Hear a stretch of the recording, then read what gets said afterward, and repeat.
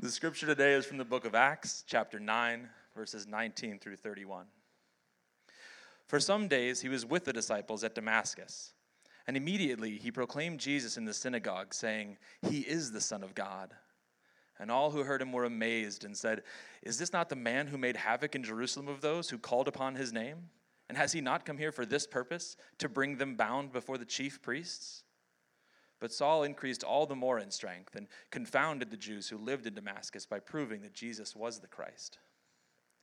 When many days had passed, the Jews plotted to kill him, but their plot became known to Saul. They were watching the gates day and night in order to kill him, but his disciples took him by night and let him down through an opening in the wall, lowering him in a basket. And when he had come to Jerusalem, he attempted to join the disciples, and they were all afraid of him, for they did not believe that he was a disciple.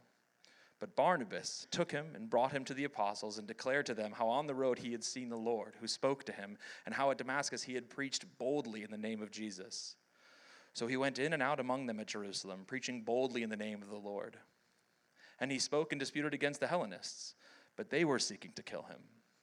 And when the brothers learned this, they brought him down to Caesarea and sent him off to Tarsus. So the church throughout all Judea and Galilee and Samaria had peace and was being built up. And walking in the fear of the Lord and in the comfort of the Holy Spirit, it multiplied. This is the word of the Lord. Please be seated.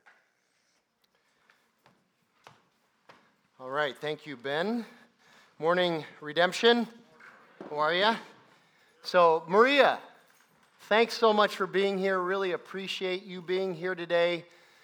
You can always just move back here, you and Aaron. That's okay with us. We've been praying that. We have an agenda for your life, so it's okay. Hey, one other thing. I know this is very awkward, Maria. Just stop. That last song was awesome. I've never heard it before. Is that one of yours? No? Okay, all right, but it's a wonderful song. We should do that more. Talk to Cody, will you? Let him. Okay, all right, thank you. Great to have you here. And by the way, the guy that read is Maria's brother-in-law, so we got a little Bear family reunion going up here, so it's kind of cool. We're glad that you're here. I want to mention one other thing before we get started. By the way, you can be turning to Acts chapter 9. We've noticed since the beginning of the year that this church has always had new people showing up, and it's one of the reasons why we plant a lot of churches is because we do have new people showing up, and we tend to grow. We've planted three churches in the last 4 years. But one of the things that we're starting to get concerned about is since the first year, we've had a ton of new people showing up, and we're concerned about how to properly be able to get them information that they're looking for on a new church, and also to be able to get them connected. Because I know all of those things are very difficult. When you're walking into a brand new church, you don't quite understand, and I know it's hard. And so Tyler James, in particular, along with the rest of the staff, has put together what we think will be something that's very helpful. So we're going to start having on the first Sunday of every month, but also today. We're going to start it today. And then every first Sunday of the month after this, we're going to have what's called Orientation Sunday. And so after each service, if you just come up here to the front, Tyler will be up here, and he will walk you around the campus to sort of give you an idea of what's going on the campus and what all is here and what all is available. And he's available to answer your questions as well. Take about 15 minutes or so. There's no sign-ups. You don't have to give him your name. You can give him a fake name if you want. You don't have to commit to anything. We don't do the blood oath at that time. None of that stuff takes place during that time. But then, after that, on the second, third, and fourth Sundays of each month, what we're going to do is we're going to have our Start Here class. It'll be about 45 minutes each of those Sundays, where we're going to tell you a little bit more about Redemption Church, go in a little bit deeper, not only about Redemption Arcadia, but also about what we call Big R Redemption, one church with 10 congregations, and how all of that works, but also, again, give you lots of opportunity to be able to ask questions. It's not a membership class, it's just something that gets you a little bit more involved in the church, but also one of the things that I know from past experience is that if you do that with a bunch of other new people, you begin to form community with those new people as well. And so we're hoping that that will happen as well. And so that'll be the second, third, and fourth Sunday. We're going to start that all in May, except today we are going to have an orientation time. If you just want to spend another 15 minutes here kind of getting the lay of the land here, you can come up here and do that. Okay? Good to go? All right. And Tyler will tell me later if I missed anything or forgot anything on those announcements. But we're glad to be able to do that. So turn to Acts chapter 9. Like I said, we will also, at the end of this message, we will be in Hebrews chapter 10. So you may want to mark your place there. Last week on Easter Sunday, as the Holy Spirit would have it and guide Luke, the guy that puts together our preaching schedule primarily, we have the story of Saul being converted, probably the most unlikely conversion in the history of the world. Here's a guy who was going out killing Christians, and he is knocked off of his ride by the resurrected Jesus, and he is converted. And I know it seems very harsh. He's knocked down in grace. He's knocked down. He's blinded, but he is converted. He comes face to face with the risen Christ. And Easter is all about the resurrection and the fact that he is alive today and still working today, and as proven in the life of Saul. Saul eventually becomes the Apostle Paul. So if I use those names interchangeably at this time, I apologize for that. Eventually, after chapter 13, he's going to be just Paul. But remember, it's the same person. So we see this conversion. These verses that we look at today, these 11 or so verses that we look at today, is what happens immediately after his conversion. And here's the big idea. And the big idea is a little bit complicated. I'm sorry about that, but it's all relevant. Everyone needs an advocate. Everyone needs a disciple. Everyone needs to be an advocate, and everyone needs to be discipled. That's one of the major themes that we're going to see in this, and what I'm really going to end up talking about primarily at the end of this message. So what I want to do is take us through this passage 3 parts at a time, maybe 4 parts at a time, and then I'm going to give you these things to consider at the end that we should be thinking about this week. So starting with verses 19b through 22, for some days he, Saul, was with the disciples at Damascus. And immediately he proclaimed Jesus in the synagogue, saying, "He is the Son of God." And all who heard him were amazed and said, "Is this not the man who made havoc in Jerusalem of those who called upon his name? And has he not come here to Damascus for the purpose of bringing Christians, people of the way, bound before the chief priests?" But Saul increased all the more in strength, and he confounded the Jews who lived in Damascus by proving that Jesus was the Christ. So, verse 20, Luke does not use the word immediately very much. If you read the Gospel of Mark, Mark uses the word immediately, or just then, or right away. It can be interpreted any different way.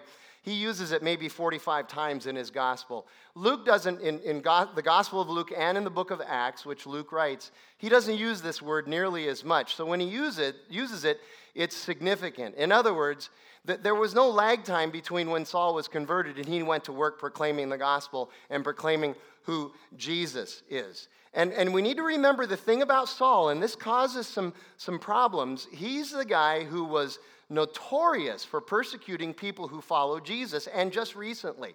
They know all about him doing this. And so this has to be causing consternation and confusion in every camp, in every possible religious camp. Nobody knows what's going on with Saul. And so we'll get to some of that in just a minute. But look at 22 again. But Saul increased all the more in strength and confounded the Jews who lived in Damascus by proving that Jesus was the Christ. Now we need to understand, Saul is filled with the Holy Spirit at this time. He's very learned in the Hebrew Scriptures, what we would call the Old Testament. And so as somebody who's filled with the Spirit, he should be able to just walk in and allow the Spirit to guide him as he talks to these people about Jesus. But there is also a sense in which good argumentation, well thought through argumentation, is at times very, very helpful, especially in this context. The professional religious Jews were pretty well known for hanging around all day and discussing the finer points of their law. I mean, delving into things that, quite frankly, wouldn't make much difference in anybody's life, but they wanted to debate these finer points of the law, and they would get very narrow and specific, and they'd just go back and forth all day long. My friend Tom says it's like in the 60s when we'd sit around and smoke cigarettes and ask, what is reality? And we'd have these exchanges and stuff, you know. And I'm glad you remember those days too. Yeah, so the millennials are going, what? I have no idea what you're talking about. Fine, look it up on the internet. Anyway, So that's what's going on. But at times, being filled with the Holy Spirit will mean that your argumentation is also going to be strong, that you're going to be able to have a logical way of presenting the gospel to somebody. The gospel really is logical. I know there are some things that seem fantastic, the resurrection of a dead guy and the miracles and all that stuff, but it is also very logical when you take the Bible from beginning to end. And the Holy Spirit can be involved in that too. I will tell you, this is something that kind of frustrates me a little bit as a pastor. Occasionally I'll go to a church, and this has happened to me more than one time. I'll go to a church on a Sunday that I'm not here, and the pastor will get up and he'll say, well, I didn't have any time to prepare my sermon this morning, so this morning I'm just going to let the Holy Spirit guide me. And here's an old 60s saying, that's like fingernails on a chalkboard to me. It just makes me go like this. Because implied in that is that the Holy Spirit is not involved in your study and in your preparation. That we go and we study and we prepare, but we never invite the Holy Spirit into that. He's only invited when we begin to open our mouth, and that's just not true.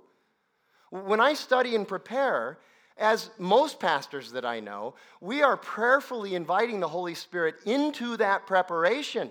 We don't just ask him to show up on Sunday morning and say, fix this, okay? He's there the whole time. And so there's some tension here for us who are followers of Christ. We're filled with the Holy Spirit, but we still have work that we are called to do as well. Jesus did tell his disciples, don't worry, the Holy Spirit will guide you. But they're also thinking in advance about what's going on. So Paul is going in and he's arguing with these guys. And it's interesting that as he does, he increased in strength. And as he did that, he confounded the Jews even more. That word confounded also could mean confused. So he's just confusing these guys with the fact that he used to persecute Christians, and now he's saying that the Christians are the ones with the truth. And of course, that leads to these other Jews wanting to kill him. So that might bring up a good point as to how Luke uses this little term or idiom, the Jews, okay? Because it sounds a little bit pejorative, and he doesn't mean it pejorative at all. There were Jews who ended up believing in Jesus. Yes, that's true. Not all the Jews were opposing Paul. There was a small number of them that would come to Christ. But for the larger group that opposed Paul and opposed Jesus, these were the Jews that Luke is generally talking about when he uses that term. He's talking about those who opposed Paul and who would not follow Jesus as the Messiah. And so that discussion then leads into maybe talking a little bit about the pattern that Saul used to evangelize primarily the Gentiles along with some Jews. Okay, so Saul becomes Paul, and he had a pattern that is repeated several times, as we're going to see throughout the book of Acts. We'll bring this up again. But there's a pattern that he would use in order to do his ministry. He would enter a town and he would find out where the synagogue is, where the Jews worshiped, and he would go first to the synagogue in order to proclaim Jesus, because the synagogue is where all the non-Jewish, the Gentile God-fearers were. And so he figured he'd have a much easier time talking to a large group of God-fearers who are Gentiles rather than just one at a time. So he'd go into the synagogue and he would proclaim Jesus while he was in the synagogue, and many of these God-fearing Gentiles would hear him. Now, what's a God-fearer? We talked a little bit about it 2 weeks ago when we told the story of the Ethiopian eunuch. He was not a Jew. He would be considered a Gentile, somebody who's not a Jew, but he was a God-fearer. He went all the way from Ethiopia up to Jerusalem so that he could worship in the temple Yahweh. So a God-fearer is a term that's used quite often. It's a person in the Bible who's not Jewish, not ethnically Jewish, non-Jewish, but who loves and worships Yahweh, the God of the Jews, who observed the law and would follow the traditions of Moses.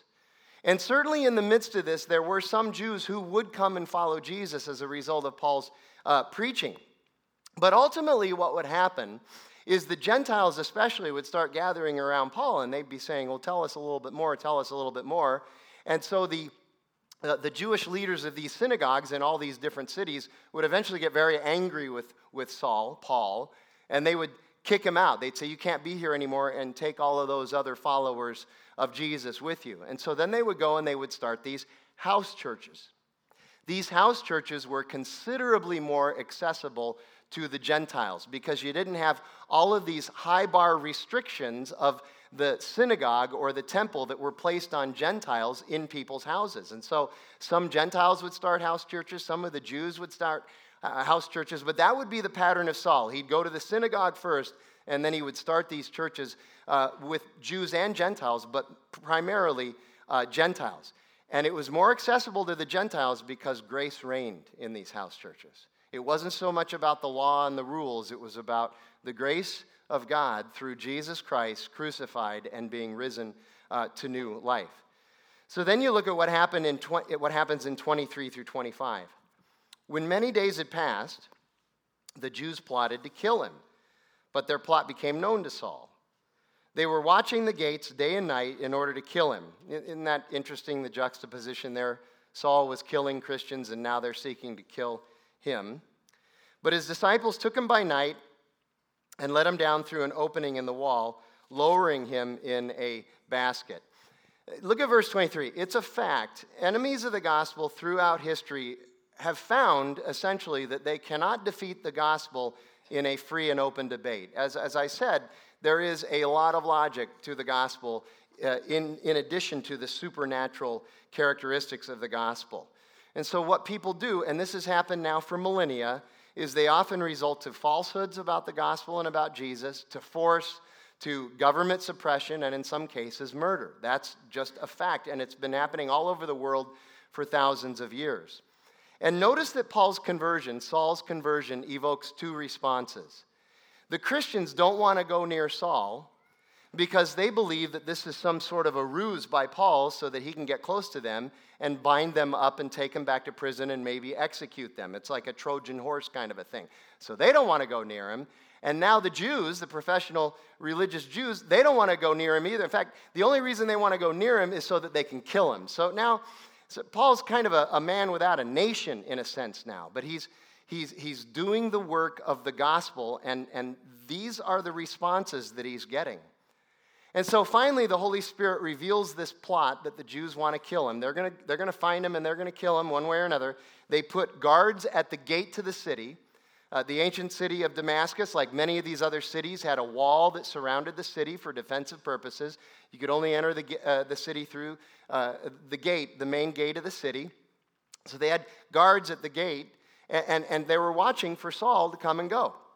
So what they did was the disciples took him and they lowered him in a hole in the wall around the city out of a basket. What I've read about these historical walls around these cities is that very often they would build these defensive walls, and then on the other side of the wall, they would build these tenements or apartments. And some of them were multi-story. And so what you have is Saul probably went into somebody's home, somebody's little tenement. They had a hole in it, and they were able to lower him down through this basket, and he was spirited away then to Jerusalem. So he heads back to Jerusalem, another 130 miles back to Jerusalem.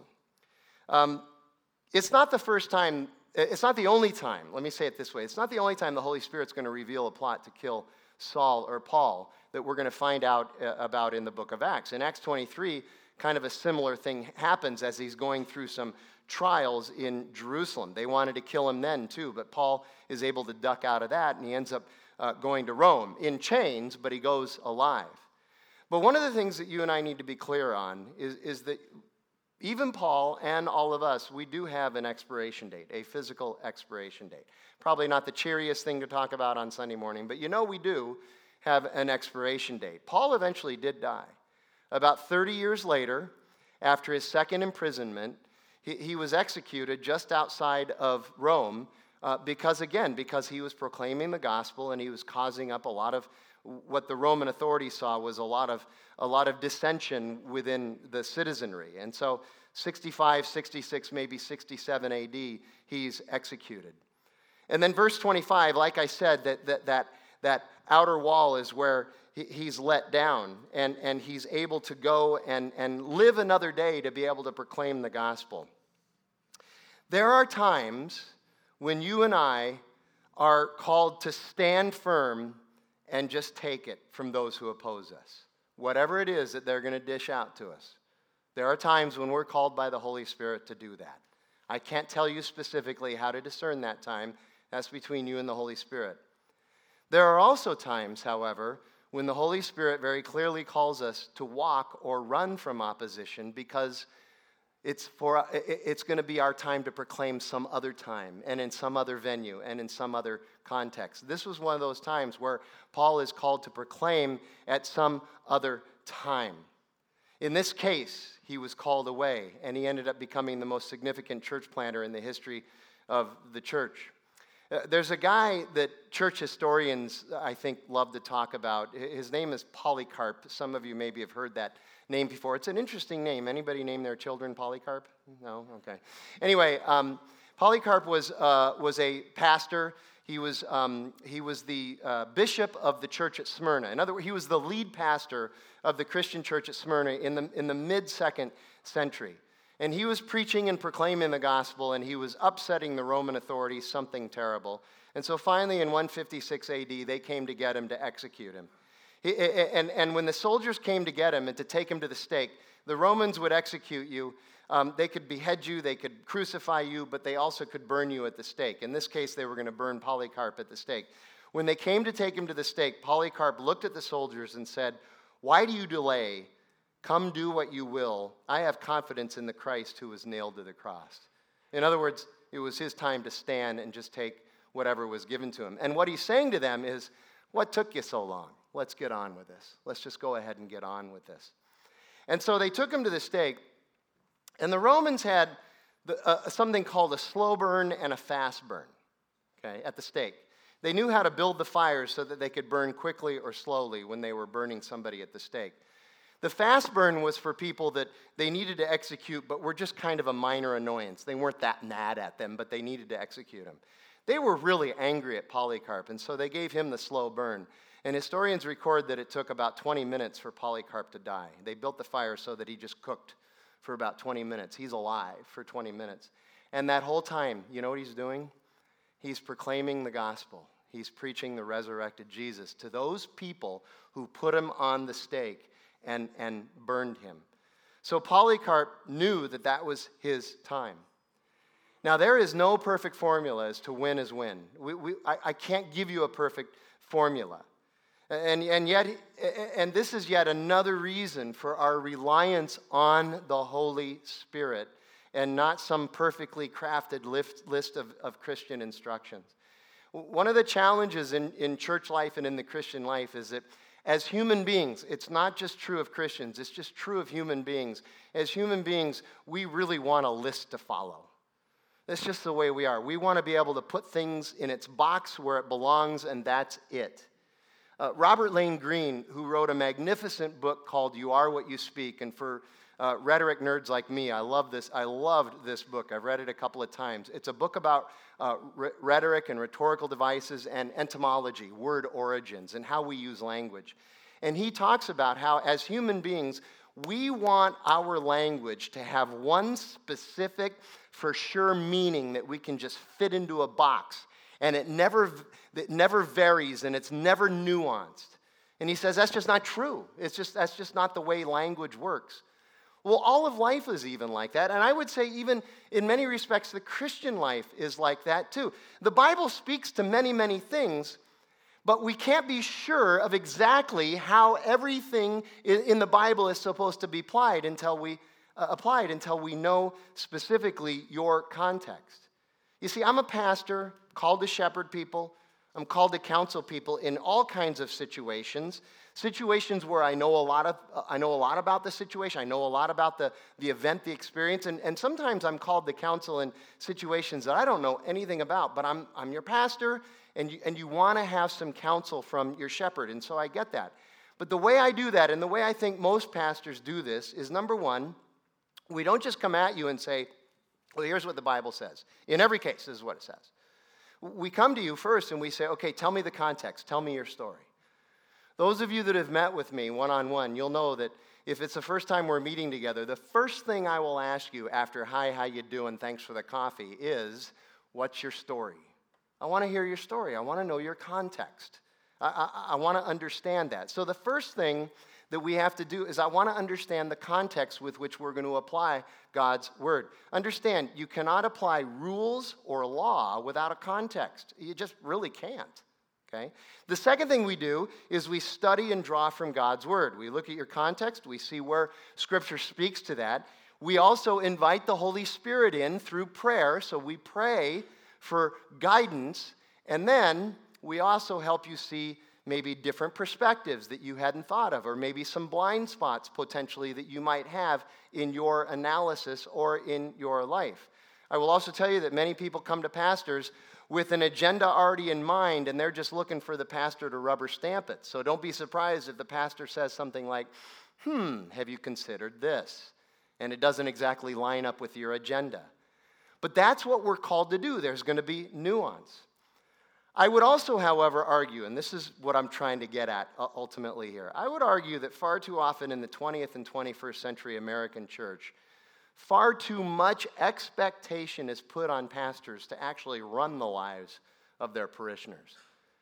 Pastor, tell me what to think. Have you studied it? No, just tell me what to think. Pastor, tell me what to do. Well, what's going on? Just tell me what to do.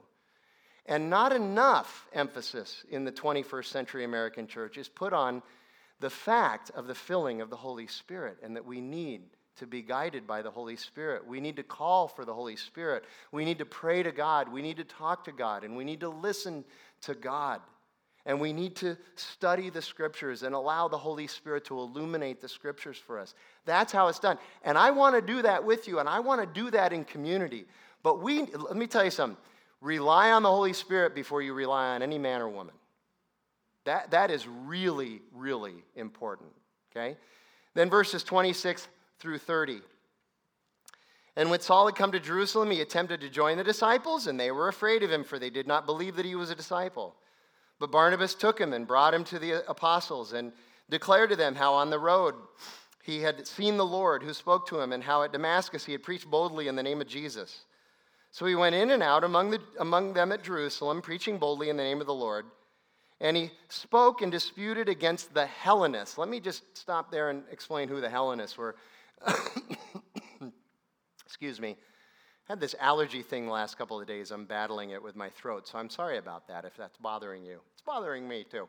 Anyway, so a Hellenist. A Hellenist is an ethnic Jew who was born outside of Jerusalem or outside of Judea. So the Hellenists were the Jews who came and got angry with Stephen and executed Stephen by stoning him. And who is also a Hellenist? Saul. Yeah, Saul was born and raised in Tarsus, way outside of Jerusalem. And in fact, he was with the Hellenists at Stephen's stoning. Now he's contending against the Hellenists. These are, again, Jews born outside. And here you go. The Hellenists are interesting because not only do they speak ancient Hebrew and Aramaic, but they also speak Greek. So they're culturalized Jews into the kind of the Greek culture as well. So very, very sophisticated, you might say, about the Hellenists. But they were seeking to kill him. And when the brothers learned of this, the church, they brought Saul down to Caesarea and sent him off to Tarsus. They said, go hang out in Tarsus for a little while until things calm down. So again, the Jews wanted to kill Saul, and the Christians don't believe that Saul's conversion is real. They think he's a Trojan horse. So enter Barnabas. Now, Barnabas' name, the name Barnabas literally means son of encouragement. And if there was ever a guy who had the spiritual gift of encouragement, it was Barnabas. Barnabas is that silver lining guy. I mean, he's the guy, the storms are coming, and he's going, I see a silver lining. That's Barnabas. He can see the best in any situation. He had this gift, but he was also an advocate. He'll advocate whenever was necessary. He'd stand up for whatever was needed to have stood up for. And so he stood up for Saul. He took Saul by the hand, led him into the apostles, and said, he's converted. He's with us. He's a Christian now. I have witnessed his ministry already that he immediately got involved in. And so they said, okay, he starts ministering. The Hellenists get angry with him. They plot to kill him, so they send him off to Tarsus. Now, Saul is originally from this city of Tarsus, and it was a terribly important ancient city. It was a strategic city in terms of military and economy. Paul, in Acts 21, he describes Tarsus as no obscure city. That is a rhetorical device known as understatement. In other words, when he says Tarsus is no obscure city, he's saying Tarsus is a major and important city. That's what he's actually saying in the midst of that. And this city, Tarsus, was located on the major Trans-Empire Roman road. And so it was in the middle of everything. Alexander the Great, 350 years earlier, spent a lot of time in Tarsus, either staging for military campaigns or resting and relaxing after military campaigns. Tarsus is apparently, obviously, a very romantic city, because if you've ever heard of a guy named Mark Antony and Cleopatra, they met for the first time in Tarsus. So if you want a little romantic date, fly to Tarsus. Maybe things will happen there, okay? And also, Tarsus at this time, especially when Paul was growing up, was known to house many of the top flight philosophers in the world. And so it makes sense that one of the smartest rabbis to ever live, Saul of Tarsus, was born and raised in Tarsus. He swam in the waters of intellectualism from the time he was born until the time he came to Jerusalem to start persecuting the church. Now, Saul's not mentioned again in the book of Acts until chapter 11, verse 25, several years later when Barnabas is told by the church in Jerusalem to go find Saul and bring him back. And so then here's the last verse of this passage. So the church throughout all Judea and Galilee and Samaria, so now you see the church is expanded outside of Jerusalem and Judea, had peace and was being built up. And walking in the fear of the Lord and in the comfort of the Holy Spirit, the church multiplied. I think this is important to see. You have the fear of the Lord and the comfort of the Holy Spirit. They are joined at the hip, existing side by side, and they are a part of each other. They're not two separate things that just coexist, but rather they are a part of each other. It's an important combination.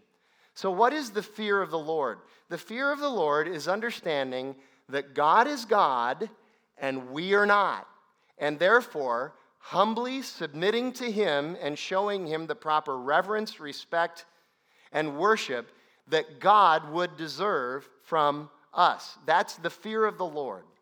And we know Scripture says over and over and over in various places, by the power of the Holy Spirit, Scripture tells us this. What is the beginning of all wisdom, knowledge, understanding, and discernment? What's the beginning of that?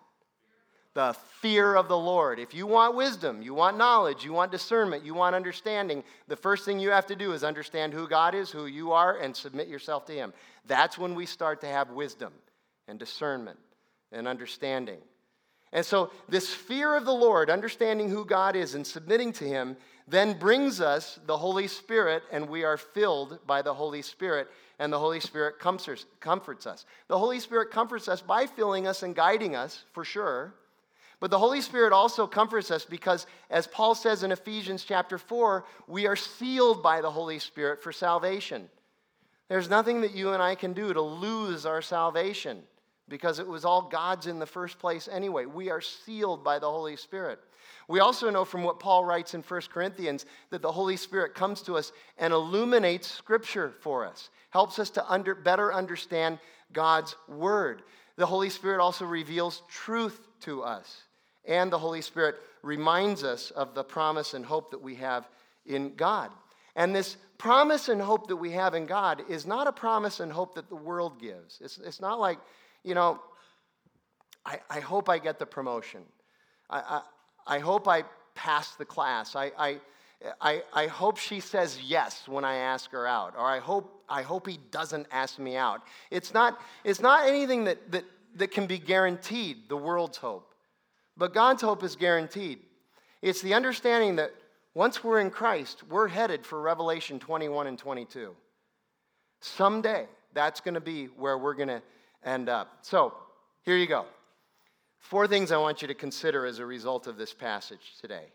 Number 1, everyone needs to advocate and everyone needs to disciple, just like Barnabas did. You can be a Barnabas to somebody. Maybe it's your kids. Maybe it's friends that you have coffee with. Maybe it's a coworker at work. Everyone needs to be able to advocate and disciple. Barnabas advocated for Saul, and he discipled Saul.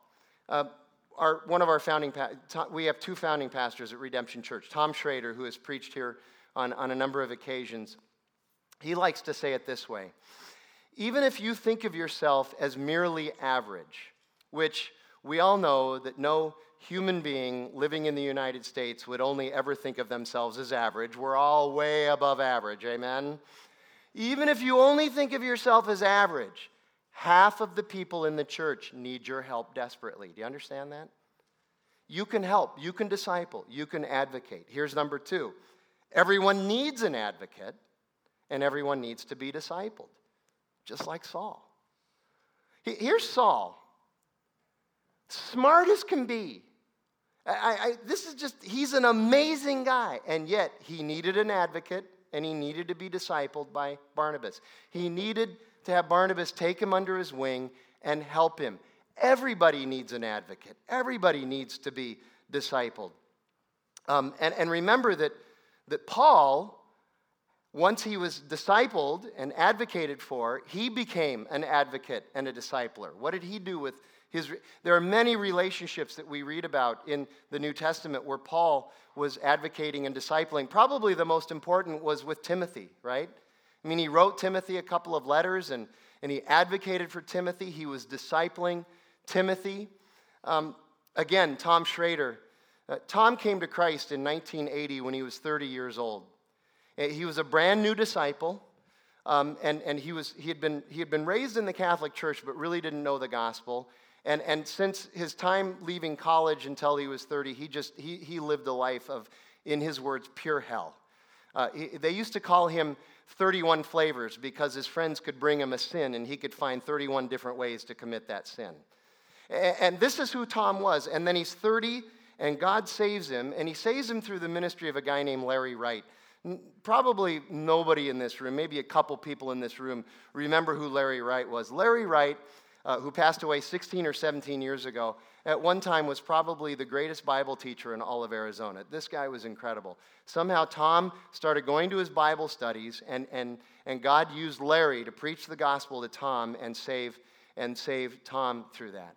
And so the two of them became very close. They became like Paul and Timothy. And in fact, about a year into their relationship, whenever Larry would write Tom a note, he would write the note starting with these words, "My dearest Tomothy." That's the relationship that he saw with him. So everyone needs an advocate and a discipler as well. That leads to number 3. It is the gospel that transforms us into communities of advocates and disciplers. So now we turn to Hebrews. There's this, I think, incredibly powerful passage in Hebrews chapter 10 where the author of Hebrews is talking about how spinning it in order to make offerings for sin, sacrifices for sin, you're really just spinning your wheels. That there's been one sacrifice made, it was Jesus on the cross, and it is finished. So why do we go on making sacrifices for our sin? Why do we go on paying penance? Why do we go on trying to do works to clean ourselves up when God has already made us clean through the finished work of Jesus on the cross? And he writes this starting in verse 11. "And every priest stands daily at his service, offering repeatedly the same sacrifices, which can never take away sins." This idea of constantly trying to clean us up to be presentable to God, it just doesn't work. We're made presentable by God through his Son, through his sacrifice. "But when Christ had offered for all time a single sacrifice for sins, he sat down at the right hand of God, waiting for that time until his enemies should be made a footstool for his feet." I believe the author of Hebrews there is quoting Psalm 110. Psalm 110 talks about the Messiah sitting down at the right foot of the Father and waiting for that time when he's going to come again. "For by a single offering, he, Jesus, has perfected for all time those who are being sanctified." I know this is hard to understand, and I wrestle with this probably daily because I'm still living in a world of sin, and I'm still a sinner. I still sin. But God has already sanctified me through the finished work of Jesus. He looks at me, and he sees Jesus' righteousness imputed to me. He looks at you, and God sees Jesus' righteousness imputed to you. That's an amazing thing. I know we're wrestling with it. We're fighting the battles now, but that's how God sees us. We're his beloved children in Christ. And the Holy Spirit also bears witness to us. For after saying, and then he quotes the prophet Jeremiah, "This is the covenant that I will make with them. After those days, declares the Lord, I will put my laws on their hearts, and I will write them on their minds." And then he adds, "I will remember their sins and their lawless deeds no more. Where there is forgiveness of these, there is no longer any offering for sin." It is finished. And so what he's saying, this is the gospel. The writer is saying, we're always trying to figure out a way to measure up to God, whether it's through the sacrifice of animals and killing animals, or to doing penance or cleaning ourselves up or doing moral work or good deeds or whatever it is. Nothing is ever going to let us measure up. And it's only through this one sacrifice, God's Son, God's perfect and holy Son, going to the cross and then being raised from the dead, are we forgiven of our sins and given this new life, and it's over. It is finished. Jesus says that at the cross. How is this not good news for us? And as we begin to understand now that we don't need a tablet anymore because God has written his law on our hearts, we are filled with the Holy Spirit, we're guided by his word, and we live in this community of faith. Now we can begin to experience that community of faith. It is the gospel that transforms us into this community of advocates and disciplers. There's no more working ourselves into worthiness, just grace and redemption. And so now we understand we're blessed, not to hoard that blessing, but to be a blessing. We're forgiven, not to hoard that forgiveness, but to be able to forgive others. We are loved, not to hoard that love, but to be able to turn that love outward and be able to love others. And that is where we receive and convey this power to be a community of empathy and a community that truly cares for one another. We can begin to advocate for each other and disciple and encourage and love one another. And that leads us into this last thing to consider. Number 4, embrace the ministry of one another's. Embrace the ministry of encouragement, of discipleship, of advocacy. He continues, verses 19 through 25. Therefore, brothers, since we have confidence to enter the holy places by the blood of Jesus. This is a reference to how at the very center of the temple there was something called the Holy of Holies. And only one person was allowed to go into the Holy of Holies, and that was once a year, and that was to offer the sacrifice of atonement for the forgiveness of sins, and that was the chief priest. He was the only one allowed to go in there. And he's saying now, we can enter the holy presence of God anytime we want because we've been made clean and righteous by the sacrifice of Jesus on the cross. You don't have to worry about being that special person who gets to go in the Holy of Holies. You get to go right now. And by the new and living way that he opened up for us through the curtain, that is, through his flesh.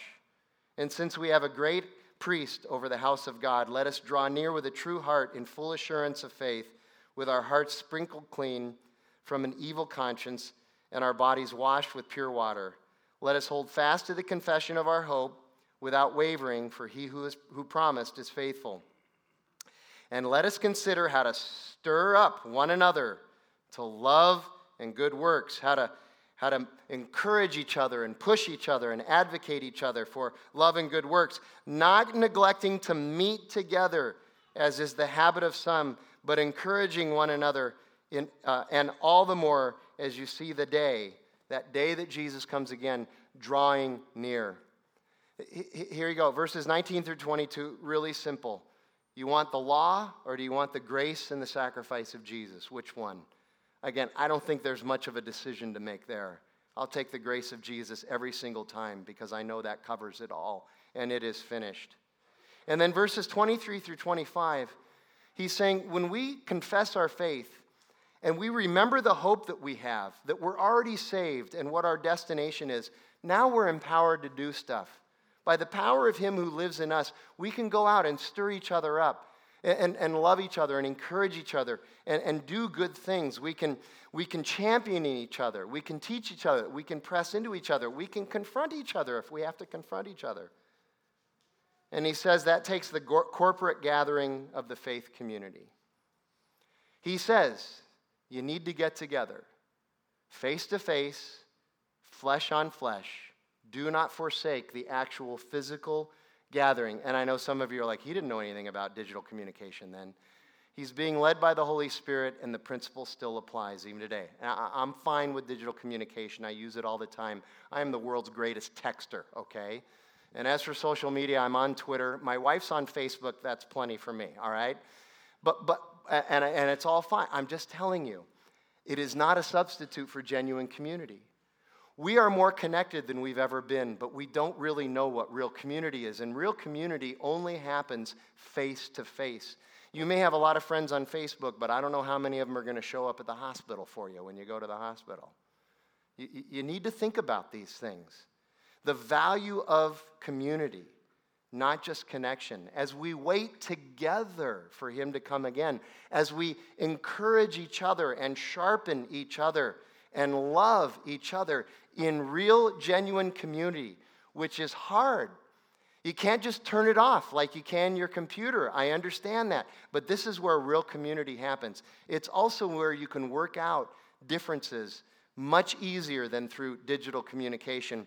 David Medina, who's a professor of molecular biology at the University of Washington School of Medicine, writes this: the more sensory poor communication is, in other words, the more we use just screens to be able to communicate to each other, the more sensory poor it is, the more there isn't physiology and chemistry involved in our face-to-face communication, the more opportunity there is for mistakes, misunderstanding, and needless conflict. Have you ever been misunderstood through digital communication? Yeah, it's really easy. That's what he's saying.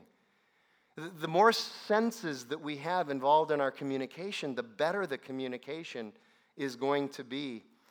Perhaps more to the point, Reed Schuchart, who's a professor of communication at Wheaton, writes this. Listen to this.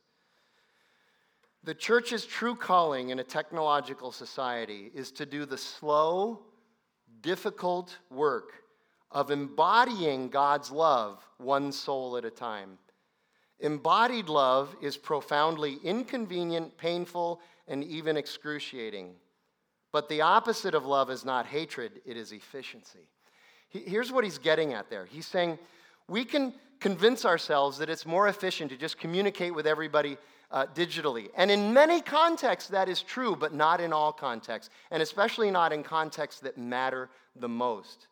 What he's saying is that when we are God's community living together, discipling and advocating each other, we need to have an embodied love. It needs to be incarnational. We need to be physically with each other. John Jeanette said this: before there was Facebook, we used to get our actual faces together, and it was good. And so we need to be getting together to do this. And then look at this. He says embodied love, he admits, is profoundly inconvenient. You got to get up and go somewhere. And you got to put up with everybody's quirks. It's painful, and it's even excruciating. Do you know where we get that word excruciating from? Anybody know? Does anybody know the Latin word for cross? It's crux. Here you go. In order to be the embodied love of God to others, we have to first go to the cross. We have to go to the cross. Saul went to the cross. Barnabas went to the cross. This is how they embodied their love for each other and for others.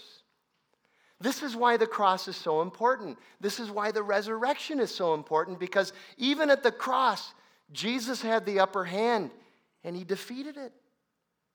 So we need to go to the cross and be raised from the dead. Let's pray together. Lord God, we thank you for your word and its truth, and how you mold us and shape us, not only through your word, but also through your community. And so, God, I would pray that we would be people that would chase after your heart on these matters, these very important matters, that we would not be lazy or lack the tenacity to pursue you through prayer and through the filling of your Holy Spirit. And so we pray that you would do that for us. By the power of your resurrected Son, in the name of Jesus and by your Holy Spirit, we come to you. Amen.